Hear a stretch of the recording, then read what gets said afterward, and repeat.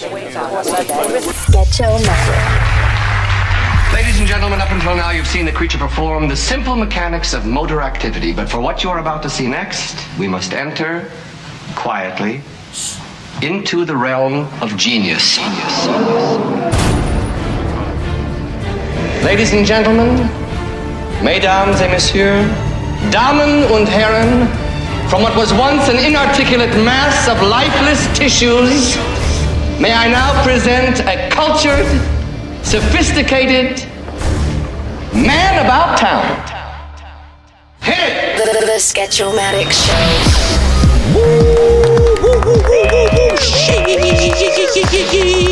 Sketch-O-Matic. Sketchy. Yeah. Woo. Woo. Yeah. Woo. Yeah. Yeah. Woo. Sketch-O-Matic. I'm losing my mind currently. Back again. Loud noises! Yes. Here we are. Yeah. Together, you and I. Wow. For this next episode of the Sketch-O-Matic Show podcast. Sketch-O-Matic. Episode 11. Well into the double digits now. Word. And I'm excited to have this special guest this week. This man is a good friend of mine, a very dear friend of mine, who I've known for many years. We've produced many mixes together in our days working for Power 106 back in 2007 and eventually teaming up as a production DJ duo to produce jump-off mixes, which essentially is a mega mix. For those that aren't DJs, I'll explain it briefly. It's like a mega mix where there's always at least 2 or 3 records almost playing at all times, all mixed together seamlessly, pre-produced in like Pro Tools, Ableton, what have you. So it can sound like there's 4 or 5 turntables playing all at the same time. Now, this episode is geared more for the DJ, meaning DJs that DJ on turntables, that mix, that cut, that scratch, that DJ events, clubs, parties, weddings, etc.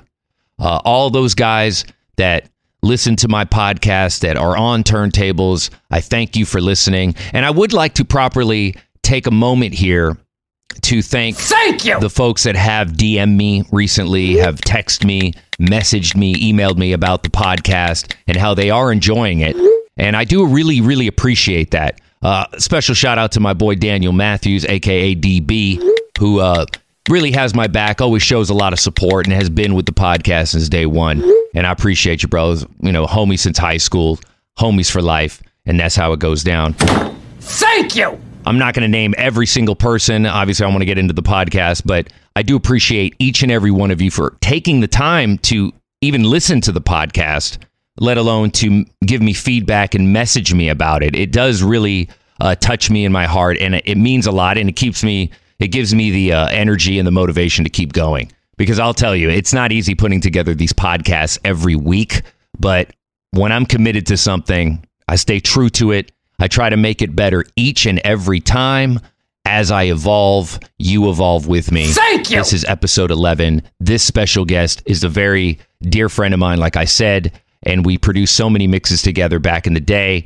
And I'm going to play a couple of clips of these mixes that we've produced because they're so good. It's been so long that I've actually heard them myself, so I would like to present them to you now. Just a couple of little snippets of some of our jump-off mixes from back in the day.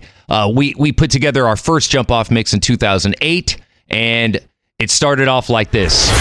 Please don't stop the music, makes the people come together. Please don't stop the music, makes the people come together. Please don't stop the music, makes the boys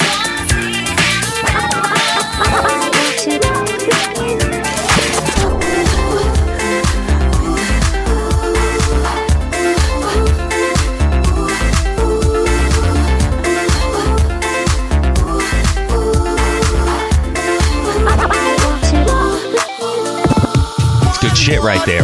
Woo! Super fire. Yes. And how about this? DJ Sketch. Oh, Matic. Two of us. DJ Fuze. Two of us. Jump Off Mix. Volume 3. Two of us.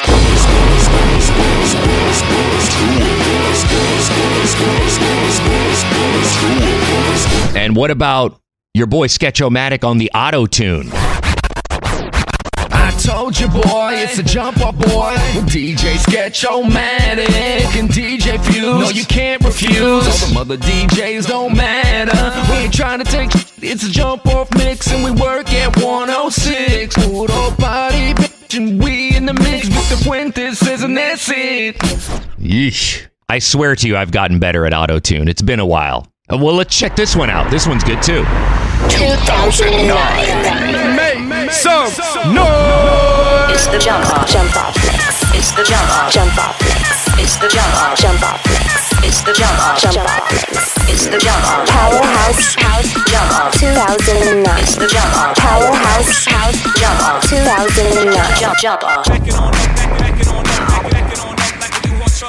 Ah, such great memories producing those jump-off mixes with my dude. And I'll tell you, the million man-hours of editing and producing and scratching and retakes, I'll tell you, we really put our heart and souls into each and every one of those mixes and every single edit that took place.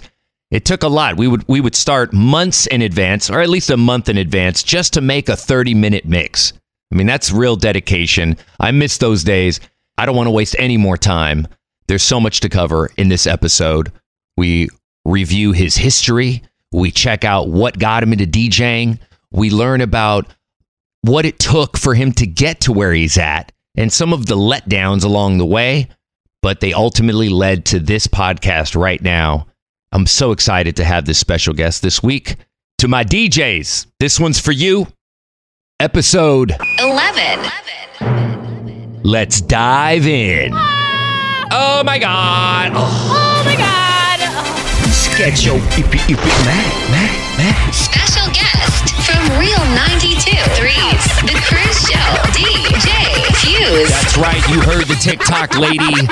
This man, this gentleman, my guest today on the Sketch-O-Matic Show podcast is history.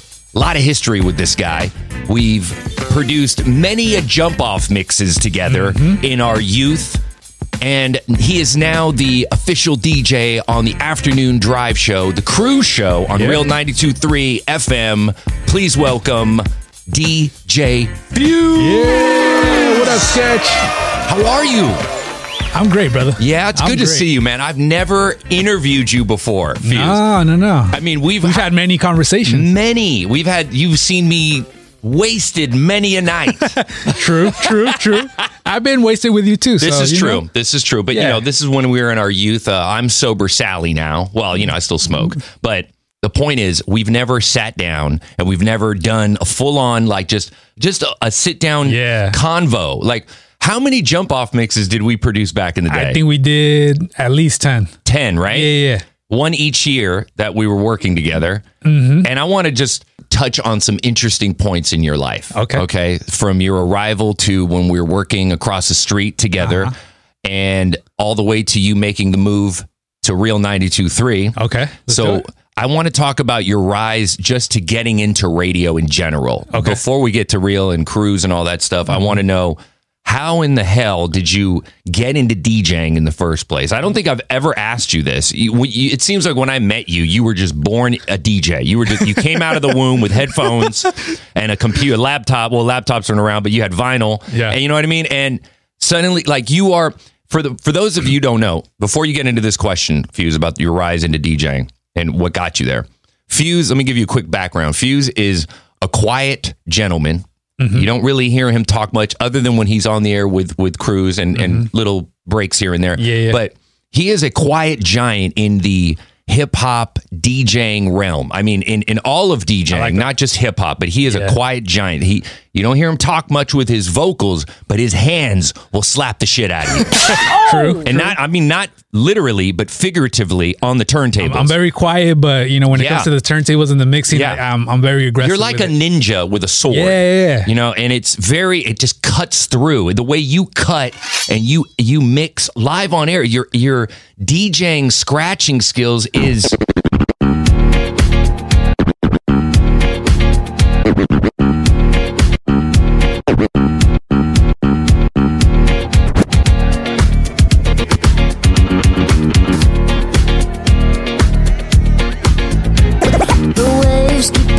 On me for some reason.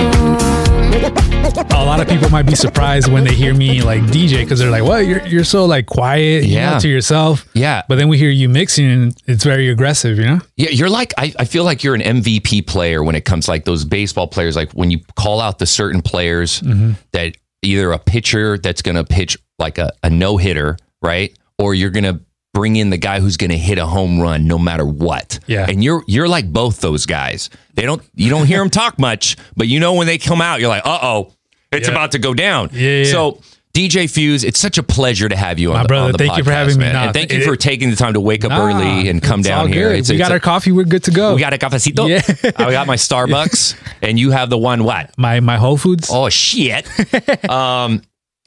And it's a Saturday morning. For those of you who don't know, we woke up early, and I wanted to ask you, Fuze, before we even get into the whole history thing, I want to just go over what do you do on the weekend? Why did you want to meet up this time? I was under the impression you had a DJ on the air.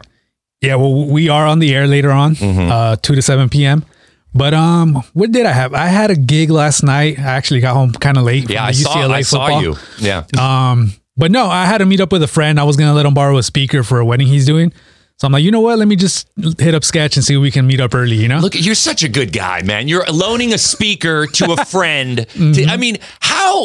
First of all, how Mexican and how like you're such a loyal friend, and the whole DJing, loaning a speaker to the homie to go DJ a wedding. Exactly. Is he Latino too? He is. Yeah, I see. I knew. He is. It's such a Mexican thing. I love that about you, Yeah. man. And you, by the way, my mom really had such an affinity for you. She would ask about you a lot, even after the days working across the street were over, and we kind of went our separate ways. Life happened, but my mom would every now and again she'd go, "How is art?" Oh wow, yeah, and she just I'll never forget like. There was like 2 nights that I spent the night at your house because we're working on mixes. Yeah. And I'll never forget your mom was like the nicest person ever, like the nicest host, Yeah, no, she loved you, man. She was, and she didn't like everybody, but she was always nice to everybody, but she was nice, very bro. like, she was like, man, Art's a good guy. And she always referred to you by your real name. I hope that's okay. We say, No, Art. of course, bro. Yeah. If not, I'm gonna have to bleep it. No, it's all good. Let's keep it real. So let's keep it real. Let's go deep let's take a quick dive into Fuze history. Now, you got into DJing how old? I was 15 years old. Mm-hmm. I got into it like not by like a lot of dudes like had an uncle that inspired them or like helped them like come up. I didn't really have that. Mm-hmm. What I had was I was really into Linkin Park, Limp Bizkit, Incubus, those type of bands. Right. And they all had a DJ on stage. Oh yeah. So like the scratching like really stood out to me when I was watching the music video. So when I turned 15, I asked my mom like, can I get a turntable? Because I just want to scratch, I'm not trying to DJ. Right. So she bought me a turntable. We went to a store down the street. She got me the cheapest turntable they had. What kind was it? Do you remember? It was a Newmark. Oh yeah. A belt drive. It wasn't even like It wasn't the direct drive, right? No. Yeah, it was a belt drive. Like so. Yeah, I had one of those too. I got mine from a recycler my mom got. Really? My mom, there was no eBay. There was no internet. Yeah. And just to touch on that, my mom, when I was 12 years old, I remember I was like, I want a DJ. And she was like, okay, let's go get the recycler and look for turntables. And I'm like, what's the recycler? And she flipped right to the page of where people had stereo equipment or, like musical. And we drove out to somewhere in North Hollywood and some guy, and it was a shitty turntable. It was like $100, and but it did the job. And you got a Newmark from what store? Where was it? It was called Mars Music in Santa Ana. Okay. It was like a wannabe guitar center, Oh yeah. Yeah, and then I go in there, and she's obviously not going to pay $500 for Techniques. So she bought me the cheapest one, and then the guy's like, "Oh, are you going to get a mixer?" And I'm like, well, do I need one? Yeah. And he's like, he gives me that look like, if you want to scratch. like, if you want to scratch, yeah. Yeah. So yeah, then she bought me the $40 mixer. It was a Stanton, I believe. Cheapest of the cheap, you know? Really? And There was a $40 mixer? Yeah, $40 I remember mixer, bro. Realistic. I bought a Realistic mixer from Radio Shack. Do you wow. remember those? Yeah, I never had one, but I remember them. I don't even know if it had a fader. Like a fade, it just had pots. Yeah. Like this mixing board here, but only No crossfader? Yeah, it only had like maybe two or four, but I don't think it had a cross. I'm not sure. It might have, but it was a janky one. It wasn't like what is now.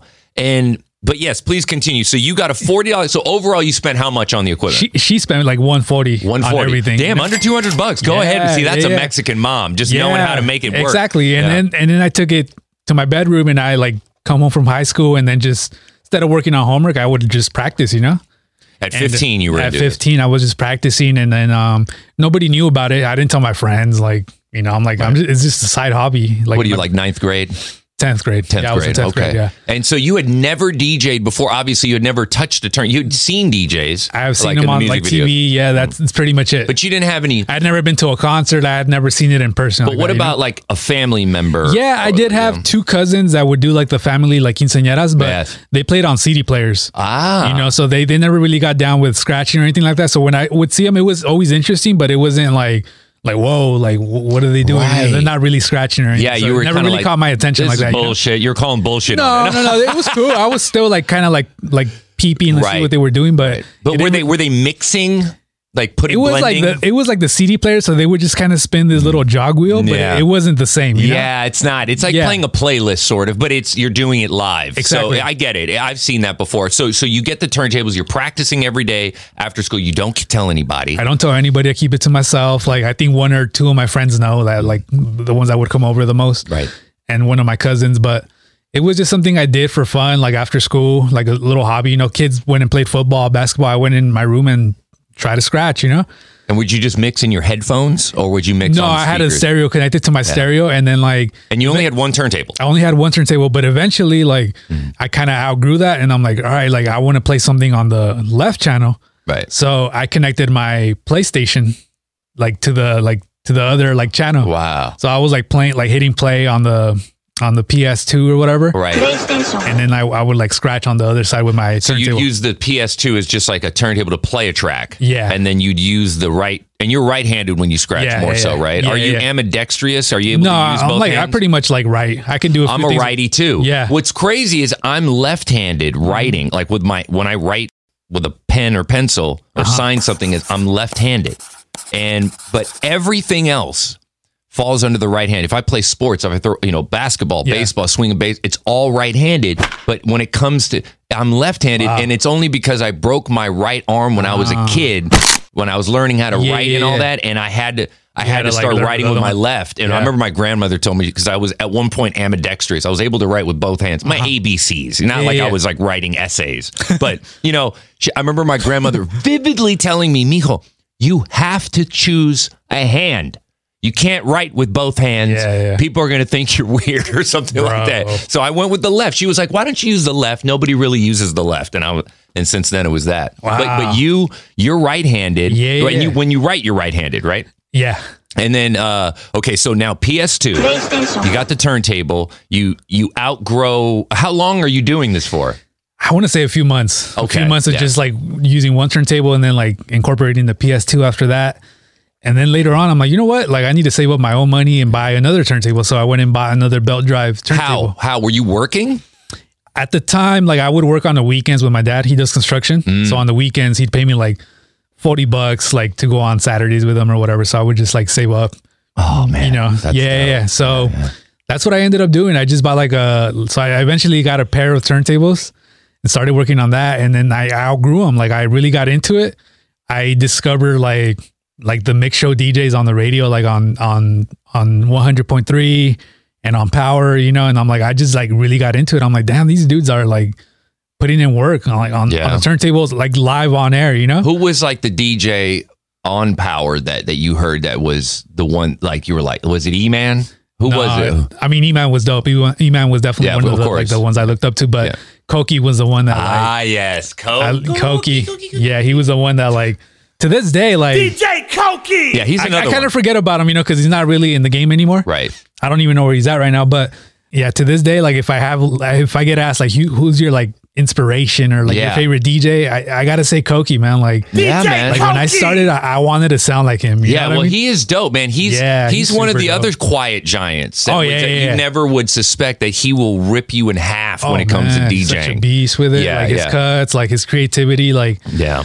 man. I hear you, man. Now that brings me to the next question: is getting inspired by Koki, DJ and then Koki. getting your saving up. We're working with Pops on the weekends. You're getting paid $40-$50 under the table. How long does it take you to save up to buy your first Technique 1200? I can't remember exactly how long it took me, but it was probably like a month or so. Wow, that's not bad, actually. Probably like a month. Did mom and dad help out like chip in the extra? No, because I still ended up buying like the cheapest one, you know? Oh, Because did you get it I wanted used? to just no, I bought it new, but I wanted it to match like what my mom bought me. $100, you know? So it wasn't like too crazy expensive. Oh, I see. So you didn't go for the Technique 1200. You Not went yet. with the next belt drive. Not yet. So then I want to say like a year later, I outgrew those belt drive ones and I bought some direct drive ones, but they weren't Techniques yet. Right. They were still like, what were they? They were like Geminis, I want to say, or Stanton. I remember those. Yeah, they were like some black. Actually, no. Yeah, they were like some black ones, I think. They look cool. The thing is, I remember those early Newmarks and the early Gemini turntables that were trying to mimic the Techniques. Yeah. They had the model down. It looked good. It just didn't. It didn't feel the same. Function No, right. it didn't feel the It's not same. the same feel. So I had those for like a year. I outgrew them. And then, I went to through like 2 or 3 pairs of turntables before like I actually got Techniques. And they were so expensive. They were like $500 Dude, each, $400 or $500. And I couldn't afford them, you know, because I was still just kind of working on the weekends with my dad. So I had to ask my older sister, like, can you buy me these turntables? Like, I'll pay you back. So she put them on her credit card. And nice. We went to Sam Ash and she got me my first pair of Techniques, and this was 2003. How excited were you? I was to get so excited, those? bro, And you got 'cause both of them at the same I time? got both of them at the same time. At the same damn time. Yeah, bro. It was crazy. But like the funny thing is that I still wasn't working like full time like that. You know, I was still a kid, you know? So And you're what, like 17 now? yeah, I was like 17. Right. Yeah, exactly. She ended up like not making the payments on the card, on the credit card, because I wasn't really working. I wasn't giving her the money to make the payments. So like I think it messed up her credit. Oh my God. Yeah. So to this day, like I owe my sister like big time. Wow. That's crazy. Yeah. She took a hit on her credit for your DJing future, man. I'll never forget that. Did you ever pay her off for it? Eventually you had to, right? Or no? No, I never did. But I mean, that's my sister. I mean, that's amazing. That's my sister, though. You know, I hold her down in other ways. Of course. No, I mean, my sisters have loaned me plenty of money, and I still haven't paid a lot of it back. I try to pay it back in other ways, like getting them tickets to Disneyland. Exactly. You know what stuff I mean? like that, yeah. Stuff like that. That's just another Mexican thing, though, right there. You know what I mean? I love it. And does she hold it over you? Does she go, you remember that? Oh, no. Like, she's not the type. Yeah, to, like, no, I hear you. Like, she would never do that, you know, but like, I'll never forget that, you know, I'll never, ever forget that. Like, my sister got me I still have them to this day. It's the ones that I use in my room every day, you know? Those are the ones in the videos? Yeah. Those are the ones your sister got you? Yep. Wow. The same ones. They're like, what? They're not the newest techniques then. No. They're not the whatever, the MK20s now, whatever they're up to. They're like the what are they? The 1210 M3Ds. Oh, yeah, man, yeah. that's so dope, man. Yeah, I like your setup at home, man. Let's oh man, there's so much I want to cover with you, man, and I don't want to hold you for too long. I know you have things to do and speakers to lend. But okay. And shout out to, what's your sister's name? Can we shout her out? Rocio. Rocio? Yeah. Rocio.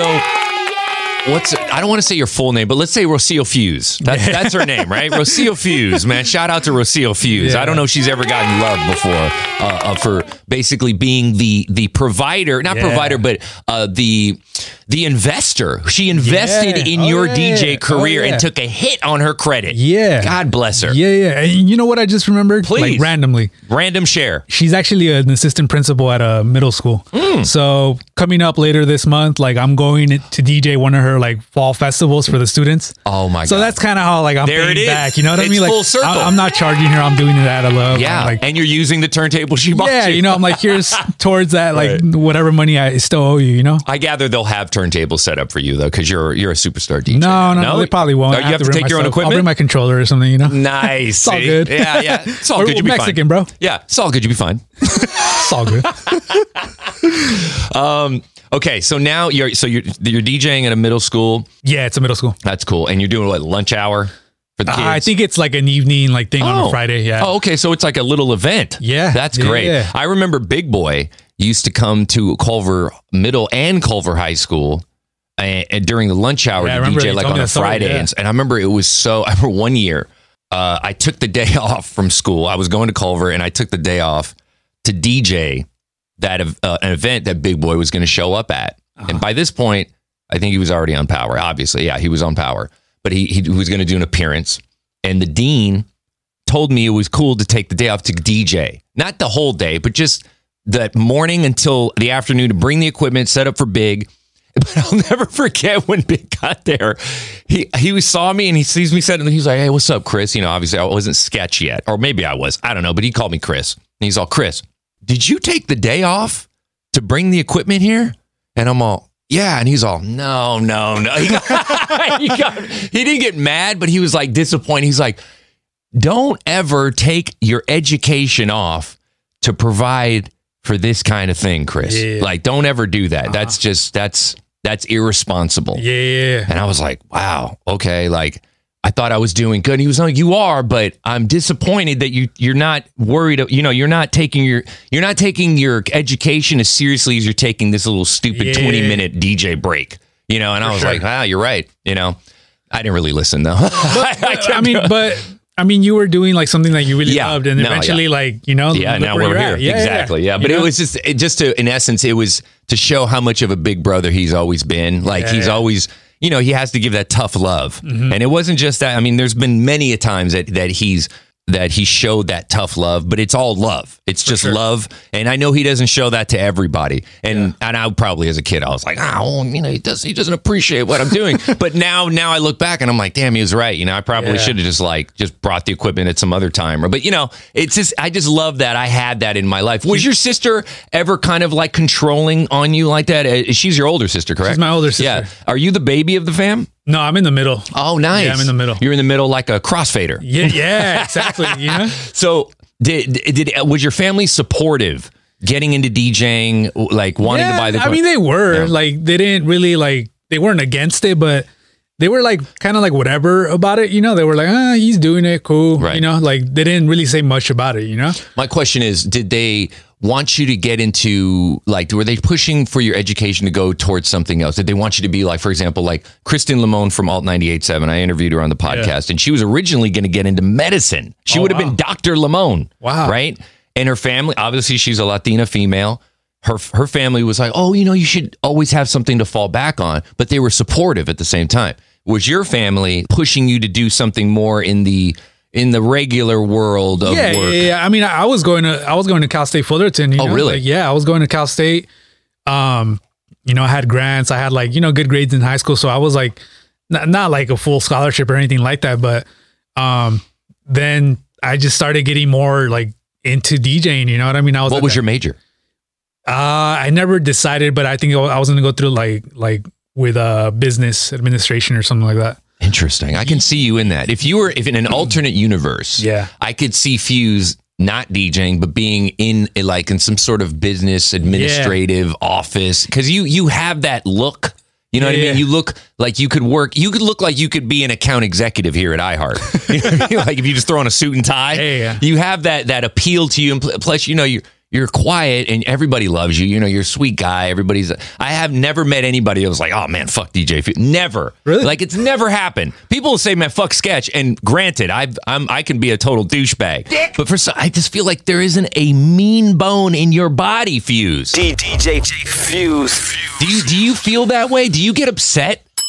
You know what? Like, I'm not perfect. You know what I mean? Like, I think what it is at work or whenever I went to school, like, I just always kind of kept it like professional, you know what I mean? Yeah. But like if people get to know me, like they'll get to see like, okay, like Fuze can talk some shit, you know what I mean? Like, see, I've never heard you talk shit either, and I've known you for so long. You probably just forgot, bro. I probably did. You probably forgot. Or I was talking it comes more in like shit. little like sprinkles here and there, you know what I mean? Yeah. But no, I mean shit, like, Do you curse?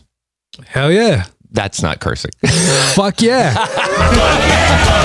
Like, do you get road rage when you're driving? I actually had some road rage like 2 months ago. 2 months ago? I thought you were going to say like when you were on your Like way. 2 hours ago. Yeah. Oh my God. 2 months ago, Fuze, you're a fucking saint. Yeah. Dude. Nah, I mean, I've had my fair share Really? of Now, road rage. give us an example of you getting frustrated. What makes you frustrated? And not to the point where you're screaming and yelling, but just more of like, what are some things that aggravate you that normally most people wouldn't even know? Well, while driving, I'm sure you're not even asking just about driving, but when I'm driving, I hate people that like go into my lane in front of me and don't put their turn signal. What about when they don't give you the courtesy wave when you let them in? Do you get No, that? that's fine. You Like, don't care about that? No, I don't care about that. You want the signal. It's like, bro, like, Yeah. it just like really pisses me off. It's like, put your signal, like, That's let what me it's know made what you're for. doing. Yeah. Yeah. Like, I feel like, I don't know. Like, I feel like people that don't put their signal on, like, they're just like, fuck you. Like, I don't give a fuck about the world or anybody. Like, I'm just doing whatever the fuck I want to do. It's my world you're living in. Yeah, right? exactly. I know. That's just why I don't have a car anymore, Fuze. There you I go. sold my car. I couldn't afford the extra $1,000 a month finance. It was literally an extra $1,000. It's like $700 for the car payment. Another, for gas. For gas. Luckily, I live across the street from the station and I work from home now. But gas went up. Insurance, car washes. Maintenance. It's a lot of money for a car. I don't really go anywhere. I don't go anywhere. I drive to Ross. You know what I mean? To Ross. I drive to Ross to buy some joggers on sale and drive home, and I feel like I've accomplished something. And I'm talking about Ross in Burbank. It's less than 2 miles from my house. It's ridiculous. Could run over there, bro. All of Burbank is like a big movie set. Yeah. And you could literally get across the entire city in less than an hour on foot. Yeah. And it's like, you don't need a car. Yeah. I don't, and I just got rid of it. I have a bike now, and I go. just ride my bike, and I'm trying to, do a little green for the world. Try to keep it green. You're not missing much. You know what I mean? Not, and the gas prices, people driving, they piss. Brings me back to the whole getting pissed off. People driving in LA. I just feel like there's just too many cars on the road. It's easy to get frustrated. And it's like when LA was originally built back in like the 20s and 30s and 40s. It wasn't estimated that 3 million people would be shoveling through one overpass in 1 hour. Yeah. It's wild. Mm-hmm. So this is why I just chose, for now, no car.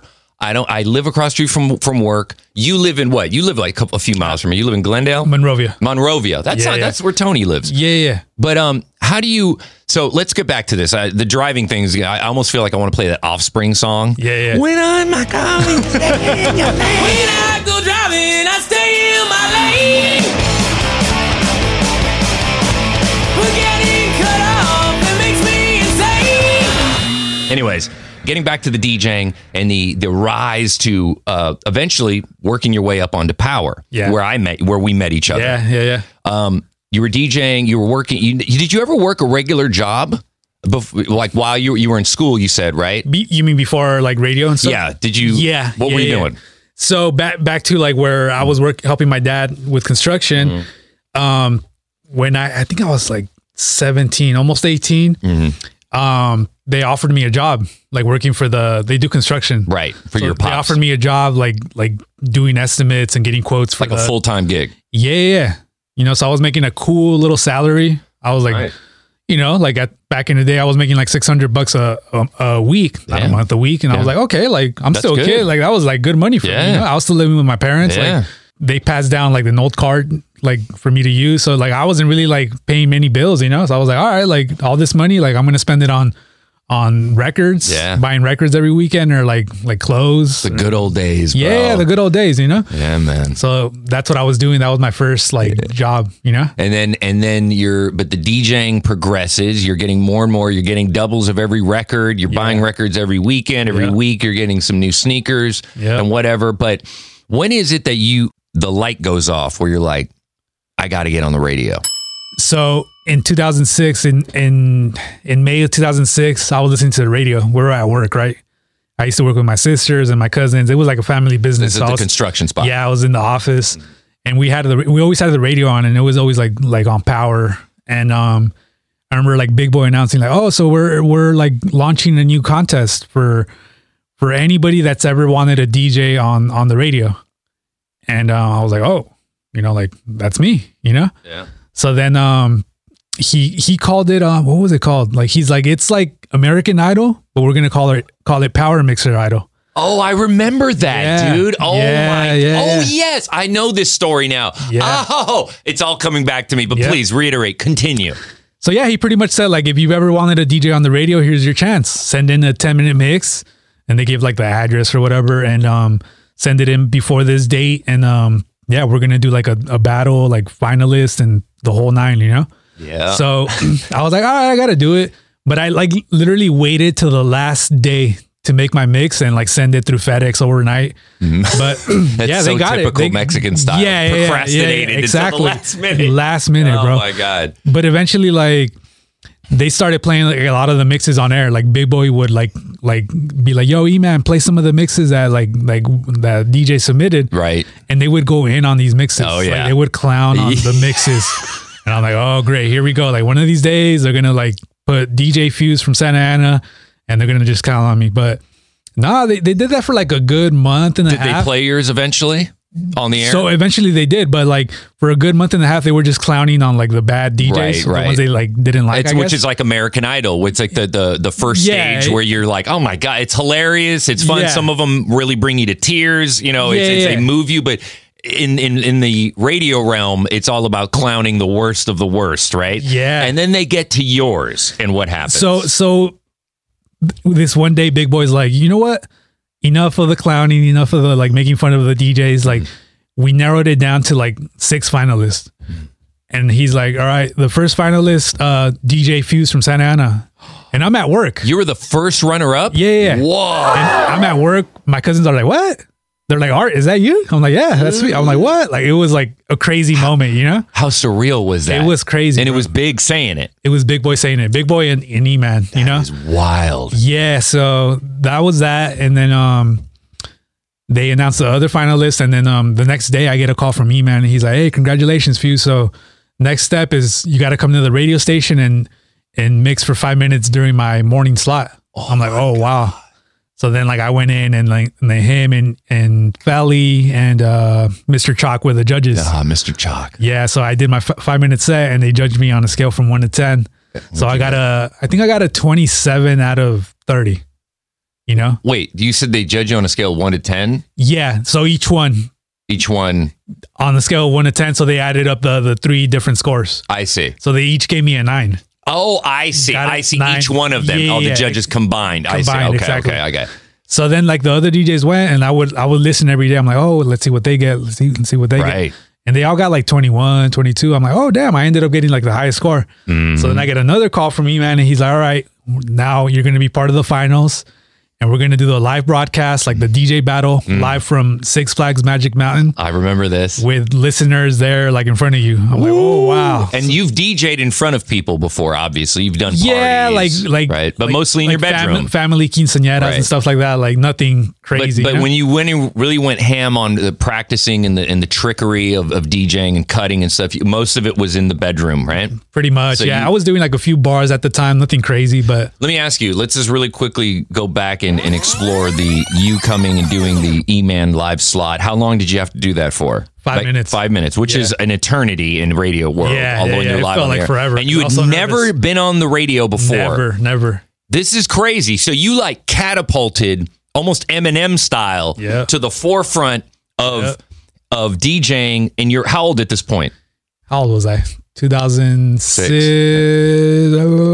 Like 20, 21. Oh, wow. Yeah, so you had 20, you're officially, you're about to be 21, grown adult, buying booze legally. But you never, it's fascinating. I love these stories of people who've never been on the radio. Yeah. They had really no interest other than maybe working in radio, but to get on the radio and you getting into E-Man slot during the Mickey Ficky mix back then. Yep. And it's like prime. Were you nervous going in? I was so nervous. Was your hands sweaty? Describe what you were feeling. I can't remember. I just remember Jeff G was working with Big Boy at the time, and I remember he came into they had like a little green room, and he's like, "Hey, you good? Everything good, Fuze?" And I'm like, "Hey, dude, I really need to use the restroom." He's like, "Oh, you good?" And I guess he sensed that I was like really stressed out. I'm like, "I just really gotta go." So he's like, "All right, well, go do your thing," you know. And I think they even made fun of me like on air. They're like, "You good? Like you gotta like really?" I'm like, "Bro, I'm so nervous. Like I just gotta use the restroom. Like my stomach's turning. You like bubble guts. Yeah. Bubble guts. Oh yeah, man. But I mean, other than that, like once I went and handled my business, like, you know, once I like plugged in and started scratching, everything was just kind of falling into place, and I did my set, you know? It's even crazy, like where that nervous, that anxiousness really just takes over, the bubble guts, all that stuff. And then once that first record plays and the music and it's pumping through your headphones and that first scratch cut is made, did the nervousness subside? And you're like, I'm in it. I know what I'm doing, right? It did, especially because I was so young and like kind of like ignorant in a sense. Well, you're young, you're naive, you're like, young. I'm not like, I've never been to the radio station. I don't know this whole world, you know? I don't know like the business side of it. I'm just coming in from the outside. I'm like, all right, I'm going to do exactly what I do in my bedroom. I'm just going to go in. You know what I mean? Like, I don't know if there's rules. Like, all that's like new to me. So I'm just coming in to do my set. And yeah, as soon as I started scratching, I just went in and... Did you have any mistakes? I probably did. I can't remember exactly like... Right. You know, like I might have been like off beat a little bit. Right. But, you know. And now, were you DJing on a laptop back then? No, you were actual vinyl? E-Man was already on Serato. Right. I want to say he was on Serato already. Right. But Serato had just come out. It had just started. It was kind of like a new thing, It maybe had been out for a year, maybe 2 years.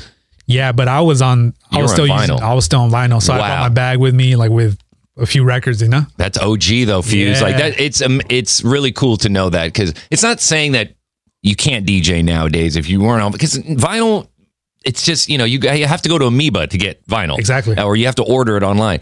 I'm not saying DJs who never DJ before can't get into DJing unless you DJ on vinyl, but it is refreshing to know that somebody who is still as young as you and who got into DJing in 2006, or not 2006, 2000, but got on the air by 2006. So you had literally spent 6 years practicing. And in that 6 years, you taught yourself. You went leaps and bounds. And all the while, Koki being an inspiration. Any other DJs? Mr. Chalk, obviously, one of my favorite. But besides people on the radio, any like Q-Bird, AM, any of those guys? No, just because, I mean, not that I don't respect them now. Like, they're obviously like big, you know, people that I look up to. Yeah, of course. But at the time, like I said, I started like listening to like bands. You know, I was more into like the whole like, you were into rock, hip hop. But then like when I started like discovering the radio, those were the first guys that I really looked up to. The guys on the radio. You know what I mean? Yeah, of course. So it was like the E-Mans, the Chalks, Reflexes. You know, Koki, Ron. A lot of the guys DJ on Power. Ron is another one, man. Those guys are gnarly, dude. Even Ever's another one. Yeah, I don't think Ever was on the he was doing like radio in Riverside, I think, at the time. Yes. But yeah, all those guys are just, they're so talented, man. Yeah, you know? Vice, obviously, of Echo, course. Yeah, man. Okay, so you do the slot. You leave that day, go home, and how are you feeling after? Like they call you back. No, I'm sorry. They call you back. Let's fast forward now. They call you back for the finalists at Six Flags. That's where we're at. Yeah. So now we're at Six Flags. Yeah. So it's instead of the 6, it was 3 now for the final. It was 3 finalists, and I remember one of them. Yeah. Who I just ran into at Priscilla's. Shout out to DJ Scratchy. Yeah. Right. And I hadn't seen this guy in at least 5 or 6 years. But I just saw him the other day, and I was telling him about the podcast. And it didn't even dawn on me until right now, until you said the whole Six Flags. I remember earlier when you said, "Oh yeah," and then there was a finalist. I was like, "Oh," and you went against Scratchy, right? Yeah. Who was the other DJ? Mike Danger. Mike Danger. Okay. Yeah. Okay. So it was the 3 of us, and they were both on Serato. I'm still on my records. Wow. So I was like, in a way, they had the advantage. They did, because I'm like, damn, they're playing some dope edits, some like party breaks and stuff. I'm like, man, I don't have a lot of this stuff. I just kind of have what I have, you know? Wow. In my bag. Please walk us through that day. What is it that you play? Like they're playing party breaks, and back then, a lot of the party break records were really hard to come by. You know, it was, you had to kind of know that DJ or know a DJ who had that copy of that bootleg. and it was a lot of EDM, hip hop. You know what I mean? There was a lot of up tempo, a lot of Fat Man Scoop. Yeah, you know, a lot of that stuff. And so go ahead. So they had all of that, and I just kind of had more like just the songs, you know, like the regular versions, doubles of songs. Right. So I had to really like get creative and like scratch and bring the records back and like do doubles of the records. And I scored the highest. So I'm thinking like, oh man, like I'm going to win this. You knew it by this point. Inside. I thought. But you didn't get cocky. You're not a cocky No. guy. I was just like in my head, I'm like, oh, I think I'm about to win. Like I got the high score. Like I'm about to win. And then like they get on the mic and they're like, you know what? Let's do another round. Wow. And I'm like, in my head, I'm like, really? Like, I thought I had one already, but they're like, we need to fill up more time. Yeah. So then I had to do another round. And then somehow like they narrowed it down to me and Scratchy for the final round. So then it's me against him and he does his set. He kills it. Right. He murders it. He's super dope. Yeah. And then I go on and then like my record starts skipping. Oh no. So there was like a moment in the song. It was Rodney O and Joe Cooley, but you don't hear me though. Oh yeah. But you don't hear me though.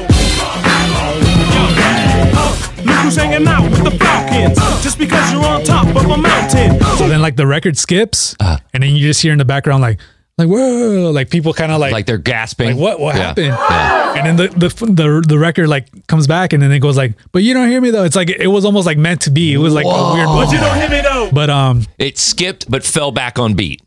It fell back on beat and it was like silent and then you hear Rodney O say like, but you don't hear me though. So it was like it was just like some like weird like there was like wordplay, a break, like it was just a break that like the crowd's like, oh, he messed up. Yeah. And then it comes back that almost seems like you did it on purpose. Exactly. Oh my God. But you don't hear me though. Wow, the DJing gods really had your back that day. Exactly. It was a crazy moment, but yeah, there was a little bit of drama going back and forth, like who should have won. Right. There was a little, what is it called? The little controversy on who's the actual winner. Exactly. Right. But So, ultimately, they chose me and yeah. there it is. I got the rest is money history. from Guitar Center. It was like a $2,000 gift card from Guitar Center. And what did you run out and buy from Guitar Center? They sold laptops at the time, so I bought my first MacBook from Guitar Center. Damn. Yeah. And so now, after you win that, you officially get hired, right? As a mixer? No. So what happens? So the prize was $2,000 from Guitar Center. And what was the other part?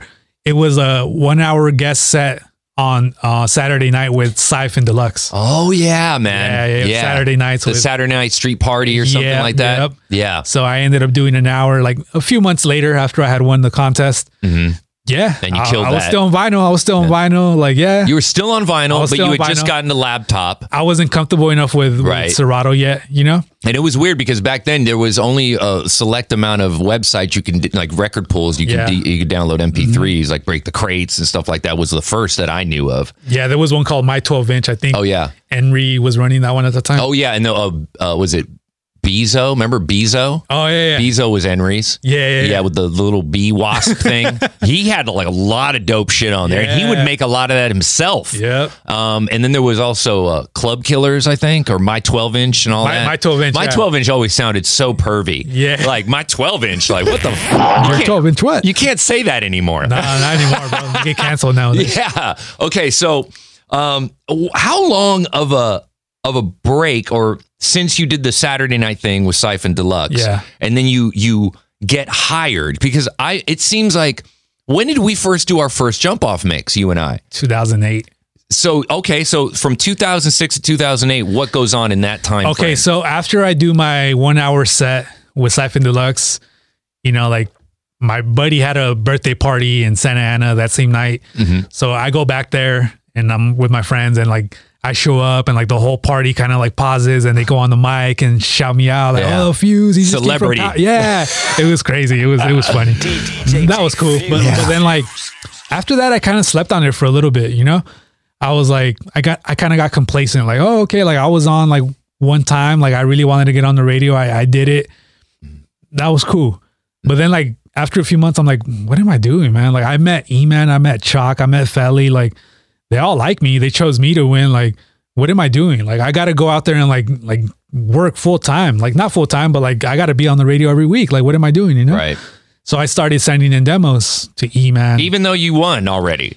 Even though I won, but now I wanted to be like one of power mixer. I wanted to be a power mixer now, you know? Right. So I started sending in demos, and like E-Man would get back to me. He's like, Fuze, like we're not hiring right now. Like you're dope. Like we like you, but there's just no room on the roster right now. Right. And there was a lot of DJs back then. There was a lot of DJs. It was like at least like 15. Yeah, I'd say. So then like, you know, I kind of got like bummed out, but a few weeks later I made another one, and this time I don't even think he replied to me. But then I started sending them to Felly, you know, and Felly would kind of get back to me a little more. Because I think he was a mixer coordinator at the time. Yeah. So then like he'd be like, bro, like you're super dope, but we're just not looking right now. You know? But we'll keep your we'll keep your mix on file or whatever. Of course. And then I just kind of like kept turning them in. Sometimes they wouldn't get back to me. And you stayed persistent. I think like, the meaning of what you're saying here is the persistence eventually paid off. And you're not annoying. It's not like you showed up at the station like, hey man, but you would send in the mixes by mail, right? Or would you email them?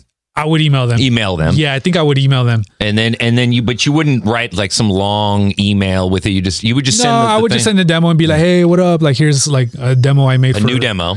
Yeah, and a part of the story that I like kind of forgot about is so around this time too, like DJ Ever hit me up. We were friends on MySpace or whatever. Oh yeah, because I would always hit him up. I'm like, dude, you're super dope. He had just kind of started like on the radio over here on Power, doing LA radio.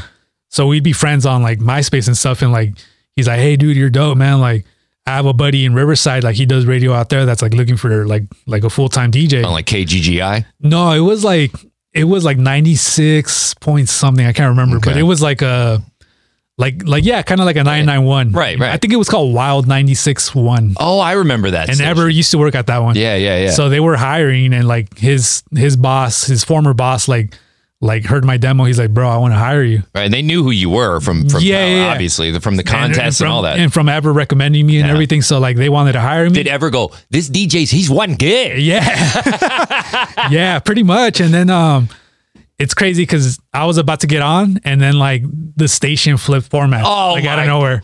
It turned into a reggaeton station. And you weren't into DJing reggaeton at all? No, I mean I was, but just like here and there, like whatever, like. And it wasn't nearly where it is now, right? No, not at all. Right. It was growing, but it wasn't as big as it is now.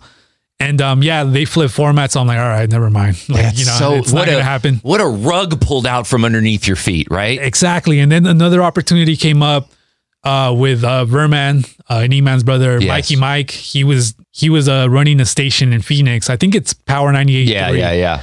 And same thing. They were looking for a guy to do like an afternoon mix show every day. Oh man, you would have moved out to what, Phoenix? They were trying to get me to move, bro. Whoa. But at the time, I turned it down. I was like stupid. I was like, I had a girlfriend at the time. Right. But you wanted to stay in LA too, man. Yeah, I wanted to stay out here. And it's hard to move out of LA, bro. Yeah, they were like, dude, if you come out here, your apartment will be like $500 a month. Yeah, like, it's cheap out there. Yeah, Even till this very day. It's just like, dude, I lived in Miami for 6 months. I moved when I was 24, I think. 24 years old. I moved to Miami, and I was physically homesick. I miss the mountains. It's all flat out there.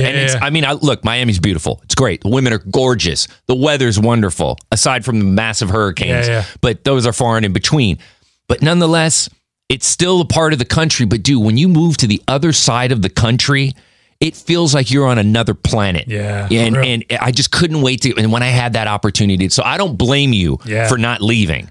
But so please continue. So you turned down Phoenix. I was young, I had a girlfriend. Right. I was in love, I thought I was in love or whatever.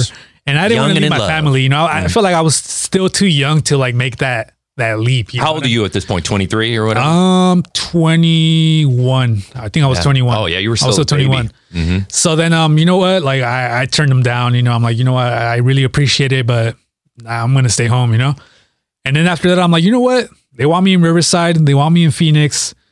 Like, you know what? Let me get out of my comfort zone and really chase this dream in LA, which was Power 106, So I just kept turning in demos. I just like went harder in the paint. How many demos do you think you turned in, Fuze? Like 7 or 8. Wow. Yeah. And what, you do once a week, once a month? Like every like 2 weeks, like every month. When like the music would update, right? When there would be a new couple of tracks would come out. Yeah, and like sometimes like I'd get like upset when they didn't get back to me. So then I'd get a little depressed and be like, maybe like I should just kind of like give up, Yeah, man. Now let me ask you, were you sending in demos based on like now that you had the Serato from the gift card from winning the contest, and you bought the Serato or the laptop, and you bought Serato to go with it, and you're transferring songs and you're doing the whole spiel. Were you sending in demos that you were making off the Serato, or were you still sticking to vinyl? Yeah, at this point I was already on Serato when I was merged. making demos. You made the move, you merged. And then how long is it till you finally get over to where you want to be to power? Like you finally get on. Yeah, I'll never forget the exact like moment where I was when I got the email from Felly. I was on the 55 freeway about to get on the 91 freeway. Oh, that's right, because you lived in Hesperia, right? At the time. Yeah. Oh my God. But I was still like driving down to Orange County a lot because a lot of my friends were down there and like a lot of work was down there too. Mm-hmm. So I was on the 55 going into like the Riverside 91 and I checked my Sidekick and like I get an email, or was it a BlackBerry? I can't remember, but I got an email from Felly and it said, "Hey Fuze, like you ready? Like we got an opportunity for you like during the 12 Days of Mixmas." This was 2007, December of 2007. Yeah. And I'm like, man, I'll never forget that moment, you know? I was like, man. All that like hard work and persistence like finally paid off, you know? And the I knew 12 Days of Mixmas was a big open slot. I remember even me getting on that slot. That's when you got on too. Yeah. That's when you got on. That was wild. And I just remember they had to fill up a lot of time because a lot of people are off, and it gave them it was the perfect opportunity for mixers to really hone their skills. Like people like myself who wasn't DJing all the time. It's like a comedian going on. It's like performing every single night in a different, you know, even on the same stage, but you perform every single night for 2 weeks straight. Yep. That's what 12 Days of Mixmas is kind of like, reminds me of. It's like you really get to go in and just crush it. And so and you go in, and what time did they put you on? I want to say they put me on like at 2 a.m. Midnight or 2 a.m. So like, the like, you know, the overnight. Yeah. The overnight, you know, obviously like I'm the new guy, like just kind of coming in, and you were on it. I think Vic was at the time auditioning as well. It was a bunch of us, like 3 or 4 of us that kind of started at the same time. Yeah. That was that. And I did like 2 shifts. I asked Felly like, "So can I come to the mixer meeting next week?" He's like, yeah, of course. So I'm like, oh, okay. Like I'm still not hired. I'm still just like auditioning, like a part of the meeting. You're still new. Yeah, I'm still new. And I did that for like a good like 12, 13 months of just pretty much every weekend. Like you drive down. Yeah. I was you living drive in from Hesperia like 70 miles. Burbank. Wow. 70, 75 miles every Friday, Saturday.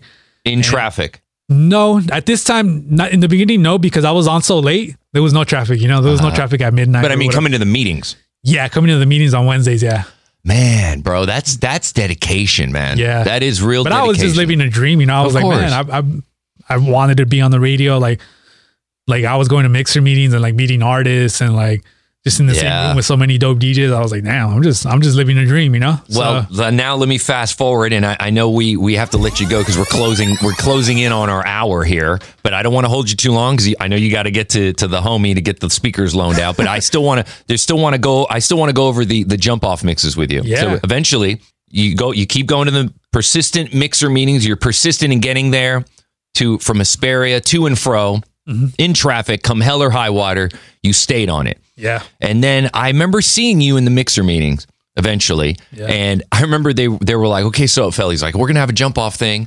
Who wants to do it? And I remember going to Vic asking, because I knew him, and he was sitting next to me. He was sitting, I think, to the right of me, and you were on the left. Yeah. And I'm like kind of in the middle of the table. And I was all, Vic, do you want to do? And he looked at me, he was like, no. He looked at me and said no in classic Vic form. Not mean. He goes, Sketch, it's a lot of work. He goes, he was like, we have to be up at 3 a.m, dude. And I'm like, because, you know, we were producing, working for Big, and we had to be, and this is when we'd have to be on live at 3 o'clock in the morning to be on the East Coast at 6. Yeah. It was wild. And I remember Felly was like, well, you know, and you had to team up with somebody. It wasn't just do it yourself type of thing. Right? From what I remember that they asked, like, we need like 4 DJs or something like that. Right. And I remember like I raised my hand like right away. I was like, I don't give a fuck. Right. Like, I'm raising my hand. Like, you know? Yeah. I'm taking on this opportunity. And I raised my hand, but nobody wanted to work with me. And then you turned to me. I think they chose like 4 guys, but they didn't choose you. Yeah. But then like I had never really like talked to you like that. Like we had met, but we weren't like, right. We had never really had conversations, you know? Mm-hmm. So I remember like, I think I went up to you and I was like, hey, Sketch, you want to team up? Yeah. Cause I'm like, cause you didn't get picked, you know, whatever. And then you're like, all right, yeah. But I think you were kind of like iffy, like who's this guy? You know, like he's being too nice or something, you know? But you still said like, of course, yes, you know? I just remember you were like, hey, do you want to, I remember your face. You were like, hey, do you want to team up? I was like, sure.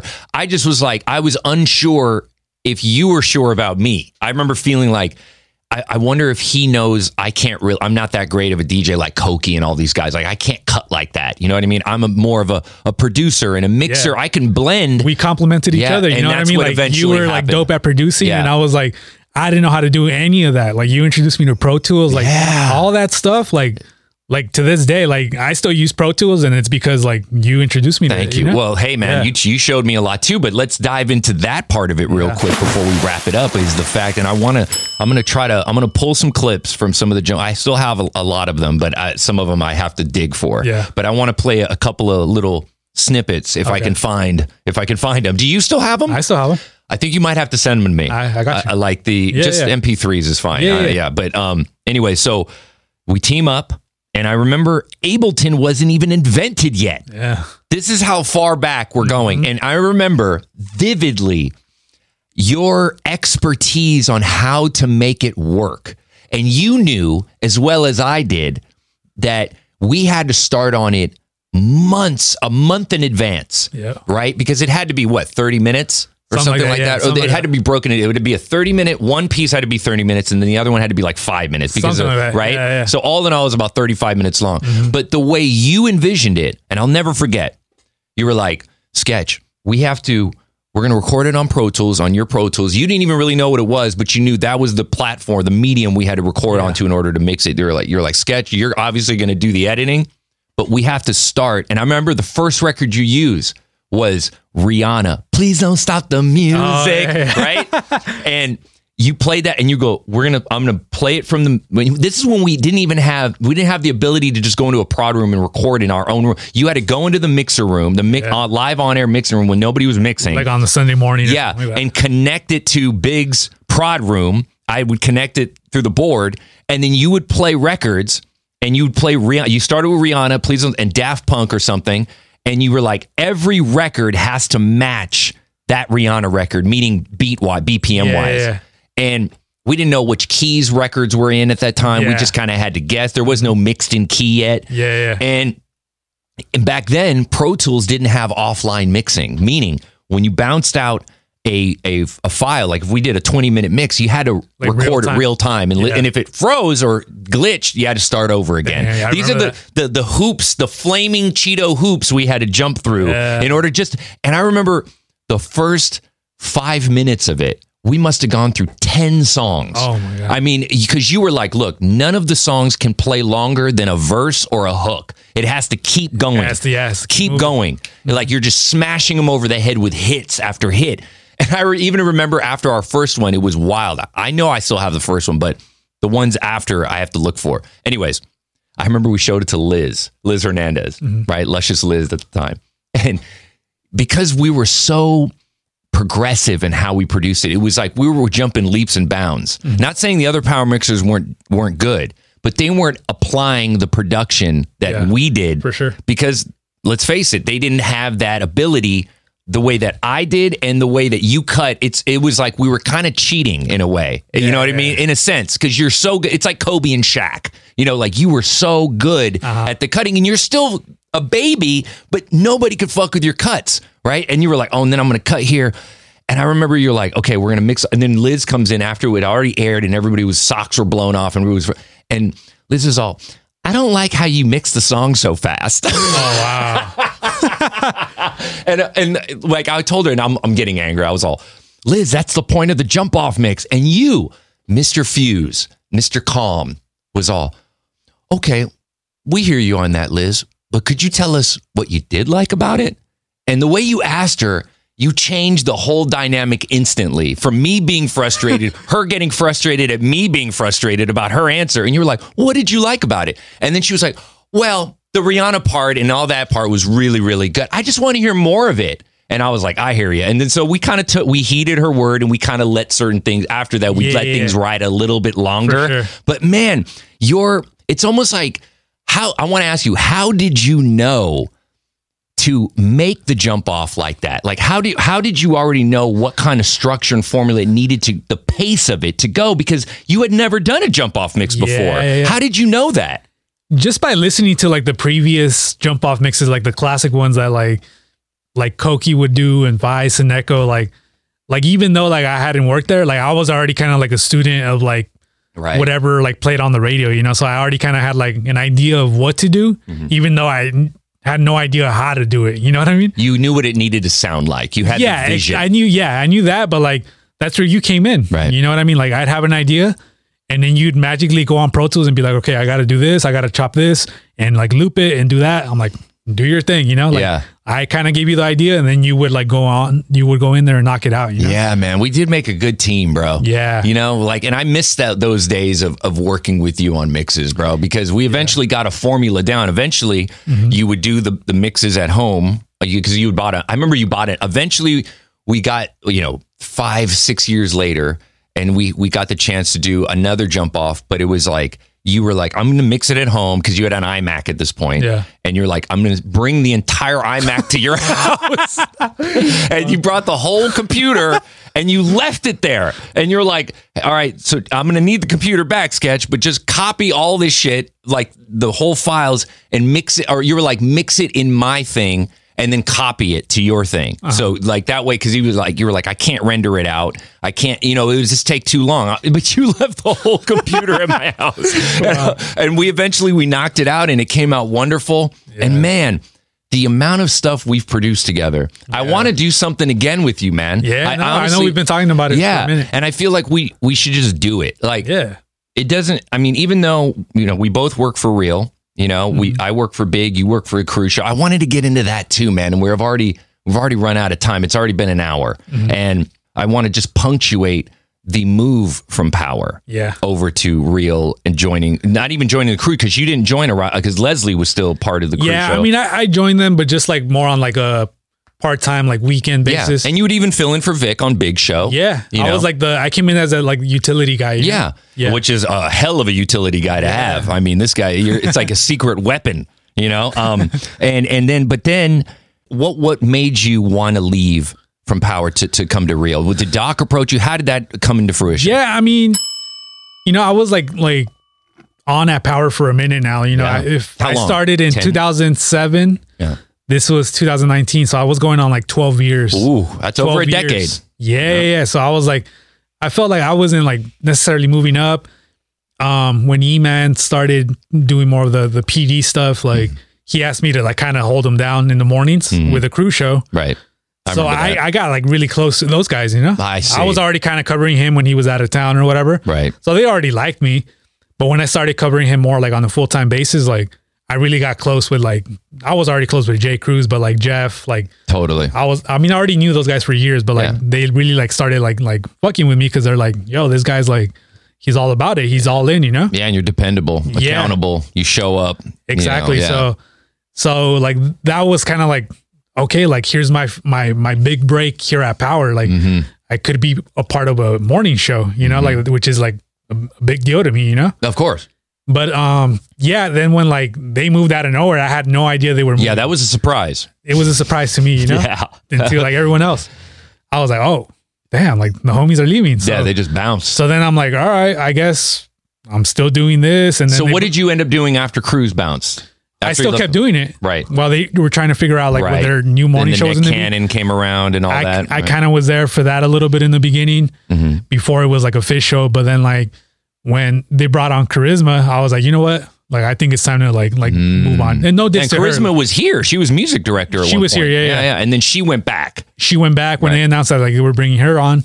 I was like, you know what? I think it's time to move on, like, because I felt like I kind of like deserved that slot because I was like, I had paid my dues for many years in that building, For sure. So no diss to her. Like, no, of course not. She's a homegirl. No, she totally deserves it. She's a homie, man. I love Charisma. Yeah. She's great. But at the same time, we have to point out that in that time too, there was a lot of the Me Too thing was popping off. You know what I mean? It was really at its height, and I feel like, not saying that charisma was me tooing people at all. It was more of, I feel like the climate of the political correctness to put charisma in that slot was the right move. Like politically. Yeah. You know what I mean? Yeah. And because they know her and it's just, there was a lot of politics inside and outside of radio and personal things for her that I know. I totally understood it. You know, even though like I really wanted it and I felt like I deserved it. Yeah. Like I totally understood why they chose her. But you also had an inkling to want to move on. Yeah. So like when that happened, I was like, you know what? Like I really wanted it. It wasn't for me. All good. But I didn't want to go back to the weekends. Right. Of course. I don't want to go back to my old Saturday slot and go back to that. I'm like I'm kind of over that, you know? So then what is it that sets it into motion? So how do you get over here? Before that, Jeff G had kind of contacted me. He's like, hey bro, like we're working on some stuff. Like we kind of want to like bring you on over here. Like we'll talk, you know, but it never really led to anything. So then, that was that. So that was kind of like on my radar. Like, okay, like they're kind of interested, but then you're on their radar. Yeah. And then I knew Leslie kind of got on with them. So I'm like, okay, like it didn't work out, you know? Right. Which was another thing too, with Leslie being on the morning show. I'm sorry, being on the Cruz Show because of the fact she's a female. Yeah. She's lesbian. And she talked about that on this podcast. She was very open about that. And so shout out to Leslie for being so transparent in that sense. But I felt like, again, the temperature, putting a female DJ in that slot was the right move. It made sense. It made sense. Just like with Korea, it's not just because they're female, but it's the right move in general. You know what I mean? And with you, it was like this, like, how do I explain it? It was almost like they were setting a blueprint for you to get over here. And you didn't know, they didn't know as well as you didn't know to put you on once Leslie, and nobody knew Leslie was going to leave either. But she had spent so much time. She had never worked in radio, just like you. This was her first gig. And she got on. And, you know, it's hard. LA radio is hard fucking work, dude. Yeah, bro. It's hard. No matter what time, what position you have, whether you're answering the phones. It's a grind. It's a grind. It doesn't matter what you do and what department you work in. If you work in LA radio, LA market radio, you are grinding like you've never grinded, especially at iHeart. And that's a good thing. They put you to work, man. They really put you to work. You really earn your paycheck. Yeah, and you got to really do it. So you get over here. Now, let's just quickly go back again to you have this. Okay, I got to move on. So I talked to Jeff. Yeah. Jeff is on. He put you on the radar. Then how do you get in contact with Doc and all that? When does that happen? So what happened is so they made Nick Cannon official. Yeah. So then I get a text from Jeff. He's like, "Hey Fuze, how's it going, man?" He's like, "Are you gonna be a part of the morning show over there?" And I'm like, "Nah, it doesn't look like it. Like, I don't think so." He's like, "Oh, okay." He called me like 2 minutes later. He's like, "Hey, what happened, man?" I'm like, I think they're gonna choose charisma, like this and that. He's like, "Oh, that sucks. You really deserve it, you know?" Right. But he's like, "But you know what? My boss has been asking for your number, Doc." I'm like, "Oh, really?" He's like, "Yeah, like, dude, we've been talking about you for a minute over here. Like, you know, let's set up a meeting with him." So yeah, like literally a week later, Doc meets with me. I'm still technically an employee at Power. Yeah, I remember when I saw you in the hallway here. Yeah, and you walked in. Yeah, he brought me over for a tour, and I'm like so nervous because I'm like, there's definitely people that work there that know people from Power. Totally. So I'm like, what if they like somehow like. Right. It's like you feel like you're doing something wrong. Yeah. Right? I'm like, but you're not you weren't under any kind of contract. No contract. But it does feel like you're side busting. Exactly. I hear you. I'm like, and it's just down the street too. I'm like, oh, this is awkward. And then like he takes me into the studio with like the Cruz Show and Leslie. And he's like, "Hey guys, you guys know Fuze, right?" And they're like, "Oh, what up, Fuze?" Oh, you know, like everyone's so nice. Like they're giving me a tour of the building or whatever. And then Leslie's like, "When do you start?" I'm like, "I don't know. Like, I'm just here for it. I don't even know." You're like, "I gotta go do my shift at Power." I'm on air on Power this week. I don't know. But yeah, so that happens, and then I don't really hear from Doc for like 2 weeks. So I'm like, like what's going on? You know, like he kind of made me an offer, but then like I don't hear from him. So I'm like, I don't know if it's gonna end up happening or not. You're hanging in suspense. So then like I'm still at Power, and they're like asking me, "Can you do this and can you do that? Can you do this shift?"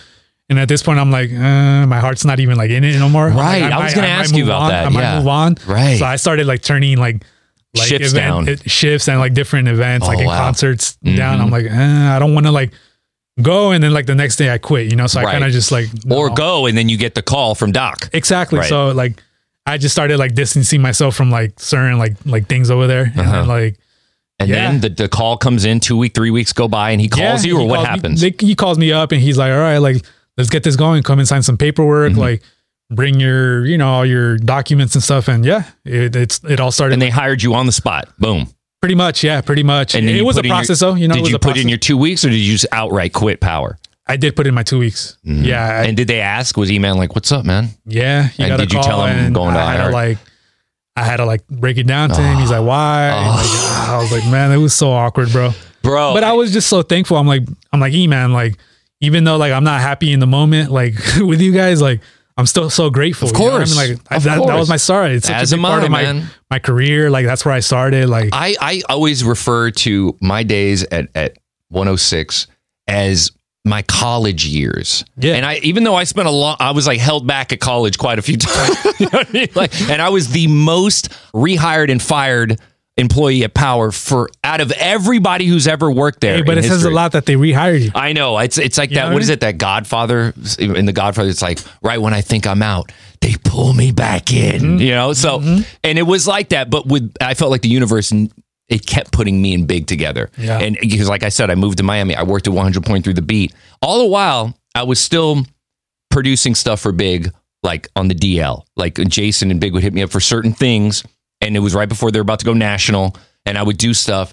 And I honestly didn't care. I was working for Clear Channel, and I was like, dude, Big is family. I he gave me my start, but I'm still going to do stuff for him. And I even remember being at The Beat here in LA at 100.3, and they were about to go national, and Big was like, "We need some intros and some sweep," and I produced them when I was there. There he is. In the headphones. Oh my god, Like bro. all like low key, bro. Straight. It was sneaky style, bro. And then eventually, they flipped formats, and I went back to Power, and I was so grateful to. I essentially got laid off because they eliminated the position at 100.3 when they flipped formats. Right? They went to adult urban AC, and I remember that day I called Big, and I was like, "Well, your boy's a free agent." And he was like, "Oh, great. It's about time. Be at the station tomorrow at 6 a.m. Wow. And I was like, the very next day, I was already back at Power. Wow. And I was like, dude, if I didn't have that guy in my life, I would have been fucked. Yeah. You know what I mean? Like, it would have been... He saved your life a bunch of times. More than once. I mean, it was wild. You saved my life more than once.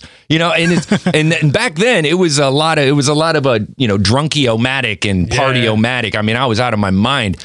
And all the while, though, you guys were constants in my life, you know? And even though I was out of my mind and I was partying all the time, we still got our shit done. Yeah, we still managed to get it done. Yeah, you know? and you tolerated my insaneness, which I really appreciate. No, I did because like I was learning a lot from you. Yeah. And you probably didn't notice it in the moment, but like I was fucking taking a lot of notes. Like I was like, okay, how'd you do that? How'd you do this? You know? And I'd show you. Yeah. So like I wasn't like you were partying, but I was kind of partying with you too sometimes. You know what I mean? So it wasn't like I was just kind of like there in the corner. I just look back and I'm like, man, I wish I could have just not done any of that. I feel like part of your journey. It was part of my journey. You're right. It was. And but now it's like, I'm so glad because I'm almost about to be 45 coming up in January. And I feel like, God, I even say this to Big and he goes, please don't say that. Don't say what I think you're going to say. And what am I going to say? That you wish you can go back and tell yourself what you know now. And I'm like, yeah, I do. I wish I knew then what I know now. Yeah. Because I'm looking through the same set of eyes, crystal HD 4K clear, you know? And back then, I don't know, man. It's just wild. And you never were. And, you drink every now and again. If you're going to say a drug of choice, alcohol, you're a tequila guy. You drink a Modelo every now and again, but you're not an alcoholic like I was. You know what I mean? I was when I'd finished the bottle of beer, I would eat the glass. I mean, it was out of control, man. You know what I mean? But anyways, look, Fuze, we've gone on so long, and I can talk to you for so much longer. But I do want to sum up and recap. Let's review what we've talked about, right? So 2000 to 2007, you honed your skills, right? And then we fast forward, you win the contest, you get a slot, you do the 12 days of Mixmas, you spend 12 years at 106, and then you get over to, that's what we left off. I wanted to sum up on that. You take the meeting with Doc, and then you put in your 2 weeks, and then you're here at iHeart. Leslie leaves, and then, please, Yeah. So Leslie leaves, and then like it was just kind of meant to be that I slide into that spot, and then because like I said, like the Cruz Show, like the guys really like fuck with me, like man. for years. It's family. We're family. You know what I mean? So like I would cover her all the time, whenever she was out of town or whatever. So it was like I was like an unofficial member of the show in a sense. You know what I mean? Yeah, totally. So when she announced she was leaving, it was just kind of like a no-brainer for me to step in. Yeah. But obviously, like, I'm not a female. I'm not hot like Leslie, so it's like... I hear you, but you're hot on them turntables, bro. You know what I mean? And, and you got a very beautiful wife. So you're obviously hot to somebody, and she's married to you. So so then I had to I had to do my thing, but they still had to figure out like a female role for the show, obviously, because... Oh, yeah. And then they brought in Jackie. Yeah. Who reminds me of like a young J-Lo. Yeah. I don't know what it is. It's not like she looks exactly like J-Lo, but there's like a J-Lo vibe going on there. I can't pinpoint it. There's something. You're right. It's almost, I told Jeff and Cruz this. I was like, and I told this to Jackie. I was like, it's almost like you're related to her. Like she's your aunt or something. You know what I mean? Like the DNA is like very similar. Yeah. Anyways, but shout out to Jackie Ramirez for stepping in, and shout out to you, Fuze, for doing this podcast and for taking over the slot on the Cruz Show and for holding it down for LA and for being my friend for so long. And I'm so happy that we do work alongside each other at iHeart now. I was very excited when I heard you. When I saw you in the hallway that day, I knew it was going down. I was like, oh shit, he's coming through. And you're here now. And man, I love you, Fuze. You're a great guy, man. Likewise, brother. Yeah, and I hope to God we can do another jump off mix at some point together. It's gonna happen. You know what I mean? Even if it's just for us. It doesn't have even to if be, it's just like 5 minutes or something. Yeah, but let's go ham mega on mix. it. Yeah, let's go crazy on. Like it's almost like we could do like a TikTok mix. Ooh, you know what I mean? Because everybody's attention span is very short now. So if we could do a jump off mix in 3 minutes and just go crazy, dude. Holla. Are you on TikTok too, by the way? I am, but I hardly ever go on. Bro, TikTok is dope, man. I was kind of not on TikTok for years, but the app, bro, the amount of crazy editing you can do on that thing is fantastic. To me, it kind of makes Instagram look a little old, bro. Holla. Because TikTok is... My wife is on TikTok all the time. She never posts, but she's always watching it like before bed. Right. And she's always telling me like, you got to like post more on TikTok. Yes, that's where it's at. You that's do. Where You know it's what? at. Heed her word. And I do have one, but I've only posted like 2 videos. I'm going to follow you. Follow me. And I want you to, the next time you start mixing, you do your from the house, on the turntables or even here, I want you to record it, and I'll show you just a couple of moves. Like you can put it on, like you can edit that video on TikTok first, right? Pull up. Don't even put it out on TikTok. You could put it out, but save it and then use that TikTok edited video with all the transitions and the cool little things that you can visually do to it, and then post that to your Instagram. That way it's like a finished product. Word. Because you can't do that on Instagram. You can't edit it with all the cool transit. Like, you've seen my stuff, right? Where I'm like, I do all these cool like TV turns on effects, and then the transition when it changes scenes and the time lapse. I need a course on that, bro. It's so easy. It's so dumb and easy. It's ridiculous. But yeah, I want to show you. But again, thank you so much, Fuze, for being on the Sketch-O-Matic Show podcast. Sir. I appreciate you taking the time. Thank you for having me. And shout out to your friend who's about to get this dope speaker lent to him for this wedding. You know what I'm saying? Shout out to Young Dean. There it is, Young Dean. Holla. The Sketch-O-Matic Show podcast appreciates you, DJ motherfucking Fuze. Hey. DJ Fuze. Oh, good for you. And how was it? The Sketch-O-Matic Show. Hey, too much information and shit, man. Shut your mouth, essay.